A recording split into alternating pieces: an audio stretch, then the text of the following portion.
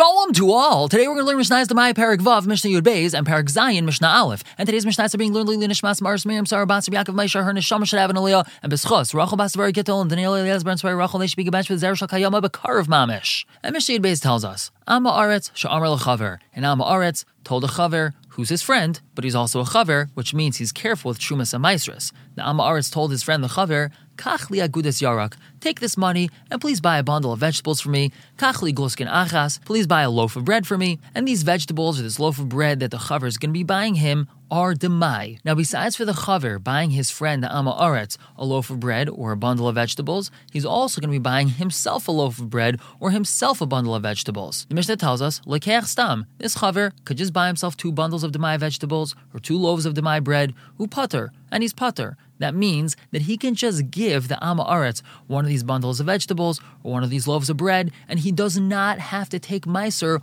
off of these vegetables or off of this bread that he's giving the Amma Aretz. Now, what's the chiddush over here? So we've already said many times previously that when a chaver gives food to someone, he has to make sure that that food has all the proper trumas and meiser separated. The chiddush over here is that even though he's giving a loaf of bread or a bundle of vegetables to the Amma Aretz, which is demai, he does not need to separate meisers. That's because this loaf of bread or bundle of vegetables that was given to the Amma Aretz is considered like it always was his, and it never was the chaver's. So it's not like the chaver is giving something to Amma Aretz that was his. He's giving something to the Amma Aretz that is considered to be always having belonged to the Amma Aretz, and that's why the chaver doesn't have to take meisers off. However, for Im Amar, if the chaver says, Shalizu, Vizu Shal Chaveri, this is my loaf of bread, this is my friend's loaf of bread, and then Vinis Arvu, they got mixed up together, and now he doesn't remember which loaf of bread was his, which one he had said he was going to give to his friend, Chayv La'aser, now he has to take meiser off before he gives it to his friend the Amma Aretz.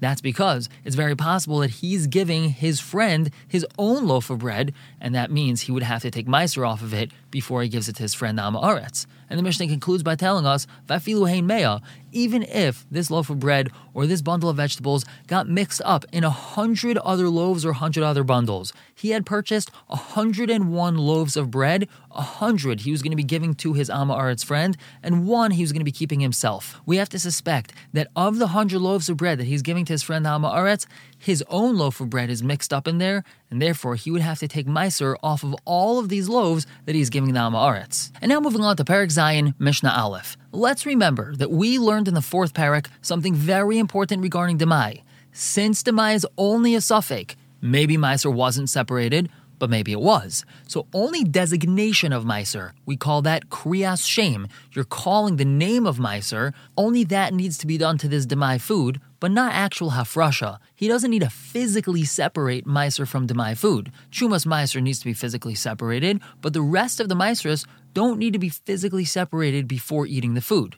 Now, this has a lot of relevance to Shabbos as well. Although meiser is not allowed to be separated on Shabbos, we're going to learn in this Mishnah how one is able to eat demai food on Shabbos. Mishnah Aleph tells us, Hamazmin es chaver sheyochel etzloi, a person invites his friend to eat with him on Shabbos. So Reuven, who's an Amma Aretz, calls up his friend Shimon, who's a chaver, and he says, hey Shimon, come over to my house for a Shabbos meal. Now the problem is, Shimon doesn't trust that Reuven took off proper meisers of his food, which in essence means that Reuven's food is all demai, and Shimon should not be allowed to eat this food. On one hand, Shimon accepted the invitation. On the other hand, he's not allowed to eat demai food, and he's not allowed to separate meiser on Shabbos itself. So Mishnah tells us that Shimon can make this kriyas shem. He can make this designation of meiser before Shabbos, before he even has this food in front of him. And he uses the regular lashon, the regular wording that we had learned about in Parak Dalid. He says that before Shabbos. Omer Erev Shabbos, before Shabbos, Shimon says,